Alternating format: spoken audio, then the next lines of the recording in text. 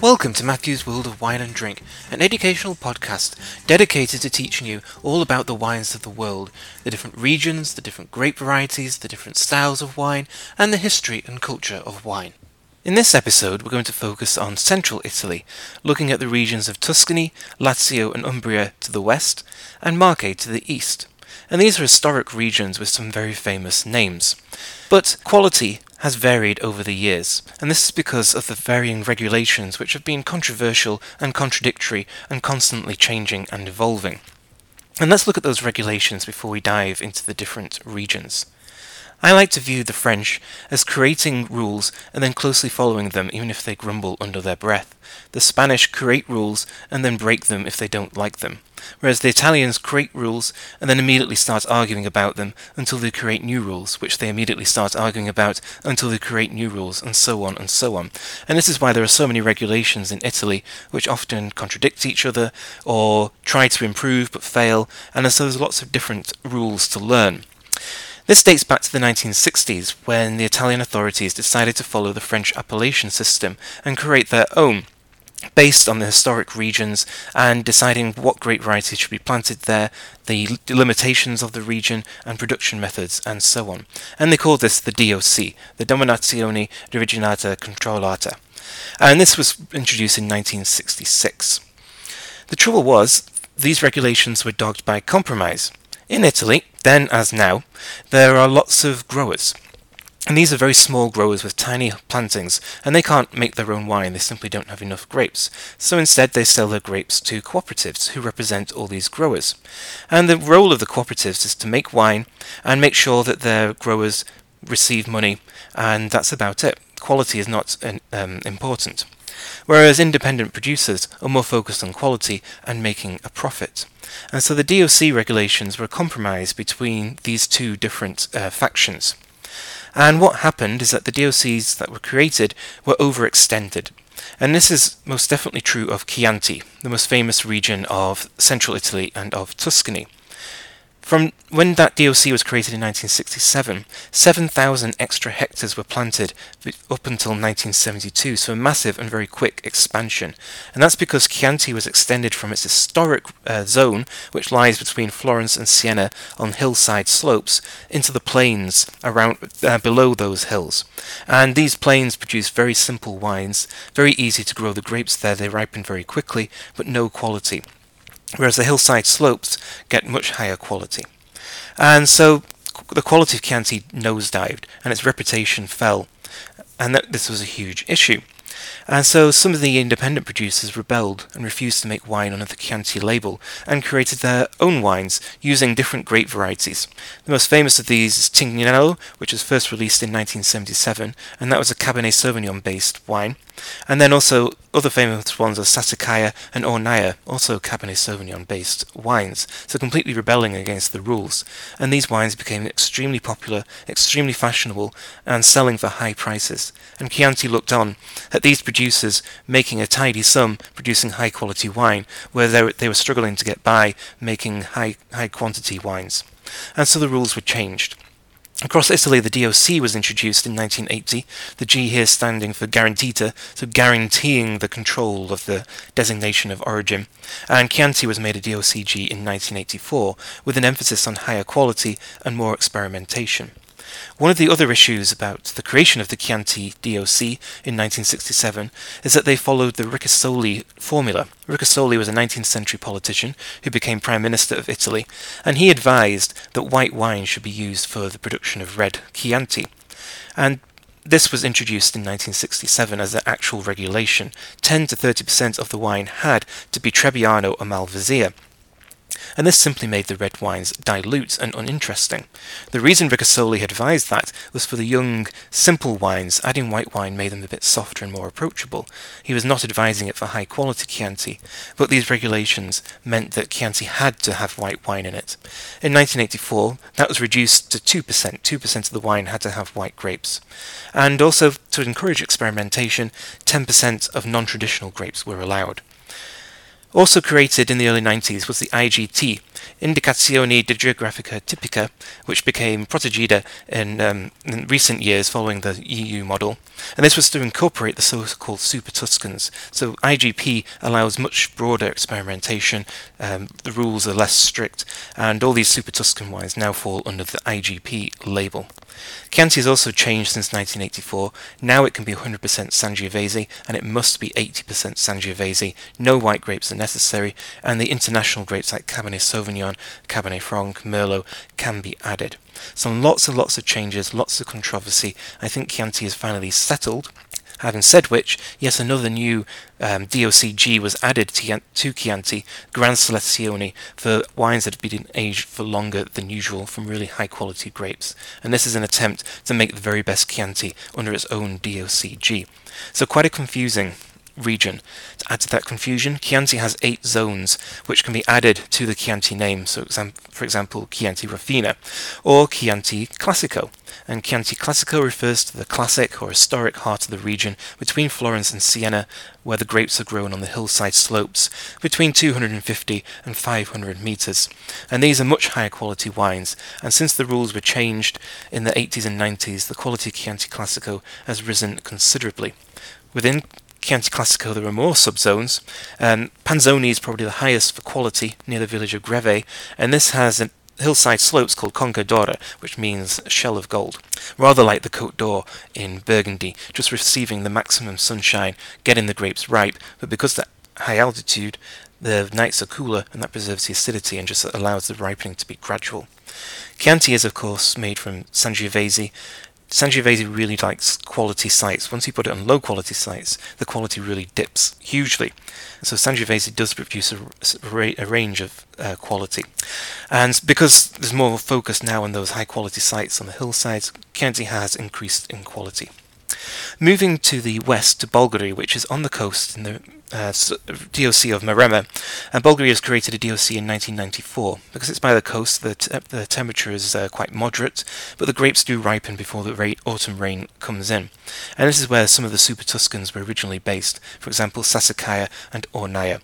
And the quality of Bolgheri is quite consistent, mainly from Cabernet Sauvignon and Merlot, with Sangiovese allowed as well. Going further south to Brunello di Montalcino. Brunello here refers to Sangiovese. It is a clone of Sangiovese. Sangiovese is a grape which has lots and lots of clones, and it's very important to plant the right clone in the right vineyard, and this again is something that Chianti was not doing over the years. And the Brunello clone is particularly suited to the village of Montalcino. The Brunello di Montalcino name was first used in 1888 by Biondi Santi, the first producer to be based in this DOCG. And he produced a style of wine which was full, intense and long-lived. And that is a style which still is replicated by the many Brunello di Montalcino producers that have emerged. Biondi Santi only produced 4 vintages in the first 57 years of the winery, which really, because it was a rare wine, the price was quite high, and also interest in the wine was high, and that built the reputation of Brunello di Montalcino. In 1960 there were only 11 producers, now there are well over 200, so there is less consistency of quality, but because Brunello di Montalcino is an expensive, sought-after wine, it should be of very high quality. The village is 112 kilometres south of Florence, and it's warmer and drier here than it is in Chianti, so the alcohol is higher, often 14% or more. That warm climate is moderated by maritime breezes coming from the southwest.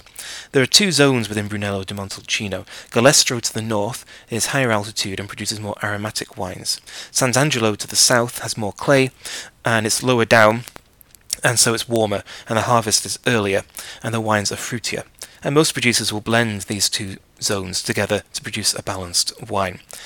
Brunello di Montalcino, now the regulations have changed over the years, but now the wines must be aged in oak for 2 years at least, and a reserva must be 3 years. Also, Rosso di Montalcino. Because Brunello di Montalcino is aged for so long, it's quite costly for producers, and the wines are expensive too. So Rosso di Montalcino is a wine which doesn't have to be aged for as long, so it can be released earlier and younger, which is great for producers because it brings in the revenue while they're waiting for Brunello di Montalcino to age. Also great for consumers because these wines are cheaper, and they're fruity and fun and forward, and easier to drink than Brunello Montalcino, which is quite intense and really requires some age. Not far from Brunello di Montalcino is Vino Nobile di Montepulciano, and Vino Nobile here refers to Sangiovese. Since the 18th century, the wines of Montepulciano have been called noble wines, so that was incorporated into the name of the DOC. This is 120 kilometres southeast of Florence, with sandier soils. It must be 70% Sangiovese, different from Brunello di Montalcino, which must be 100% Sangiovese, though Vino Nobile will often be 100% Sangiovese. The slopes here are east and south facing, 250 to 600 metres in altitude. 600 metres is a little too high to be planting Sangiovese. It's a late ripening grape, and that high altitude means the grapes may not get fully ripe, so planting the vines at the right altitude is important. The wines will have full body, high alcohol. Perhaps that's the finesse of Brunello di Montalcino, because the evenings are warmer. So Montalcino has those breezes coming in from the coast. That's not the case in Montepulciano, so a little more robust. And there's also less limestone soil in Montepulciano, and Sangiovese really likes the limestone soils. The wines, like Brunello, must be aged for 2 years, with 3 years for reserva. So they do provide a good value alternative to Brunello di Montalcino, because they don't have the reputation of Brunello, and so the prices are lower, but a similar style. Looking at white wine, in Tuscany, Vernaccia di San Gimignano is a very beautiful village near Siena with sandstone soils. This is actually the first DOC to be created in 1966. The wines are good, they're crisp and fresh with high acidity, and quality has risen, as is the case with white wine in general in Italy. Sometimes oak is used to provide a bit more body, but the wines are at their best when they're crisp and fresh. Going to Umbria, just south of Tuscany, and the area of Orvieto, a medieval city, the Classico zone of Orvieto accounts for 80% of production, so this is an area which didn't expand too much, unlike Chianti. The wines can be quite bland. The main grape is Trebbiano, which is the most planted white grape in Italy, which produces bland wines with high acidity and low alcohol. They're refreshing but boring. More interesting grapes are Verdelho and Grechetto especially, and producers are trying to make a richer style of Orvieto. There's also a potential for red wine here. That's quite a recent development. Moving nearer to Rome was Frascati, a famous white wine going back centuries, but the main reason this region is famous is because it's near Rome, and that's what the locals would drink. Made from Malvasia and Trebbiano, again the wines are quite bland, and it's in decline because there's now access to more interesting white wine being made across Italy. Going eastwards towards the Adriatic, we have the Marche region, which has a strong influence from the sea, and also from the hills which separate Tuscany and Marche. And this is a region more isolated than Tuscany. Tuscany has the great cities of Florence and Siena, and it's not too far from Rome either. Marche more isolated, which means that the quality of the wine didn't develop in the same way as the wines of Tuscany have done, because there's no urban centre to sell the wines to, and to provide an incentive to producers to produce higher quality. But there are 3 famous areas within Marche for wine. For red wine, there's Montepulciano d'Abruzzo. So this is confusing because Montepulciano is mentioned twice in this episode of the podcast. We had Vino Nobile di Montepulciano, and here we have Montepulciano d'Abruzzo. But the name Montepulciano is referring to 2 completely different things. Vino Nobile di Montepulciano is the village from which the grapes come. Montepulciano d'Abruzzo, Abruzzo is the village, and Montepulciano is the grape variety. Quality varies here. It should be better than it is, but there is overproduction because it's quite a famous wine, so producers try and make as much of it as possible. It can be young and easy drinking, and those are quite simple wines, but it can be made in a better style, higher quality style, where it becomes more like Syrah, animal and game aromas, but it's quite unusual to find the higher quality style, unfortunately. And then for white wine, there are 2 villages making white wine from the grape Verdicchio. Verdicchio dei Castelli di Sangiesi and Verdicchio di Metellica. So again, here we know the village is Castelli di Sangiesi and the other village is Metellica, and the grape variety is Verdicchio.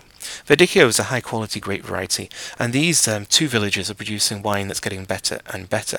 The wines in general have citrus aromas with high acidity and almond aromas as well, and the reason that quality has improved is because of lower yields, cooler fermentation, and aging in stainless steel tanks to preserve the freshness of the wines.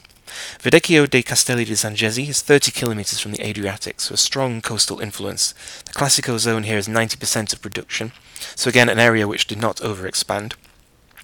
But this area is dominated by the cooperatives, who produce 60% of the wine, and also by negociants, or merchants, who produce a lot of the remaining wine. And in fact, one negociant, Fazi Battaglia, produces 20% of all the wine made in Verdicchio di Castelli di San Giasi.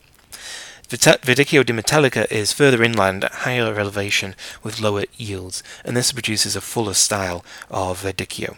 But both these two villages definitely improved greatly in quality and worth looking out for now and in the future. So that has been central Italy. Lots of ups and downs in the histories of these regions. I think the quality is more settled now, there's more consistency to production, but there's still a lot to be worked on, particularly in Chianti. So thank you for listening. This is Matthew, and this has been Matthew's World of Wine and Drink.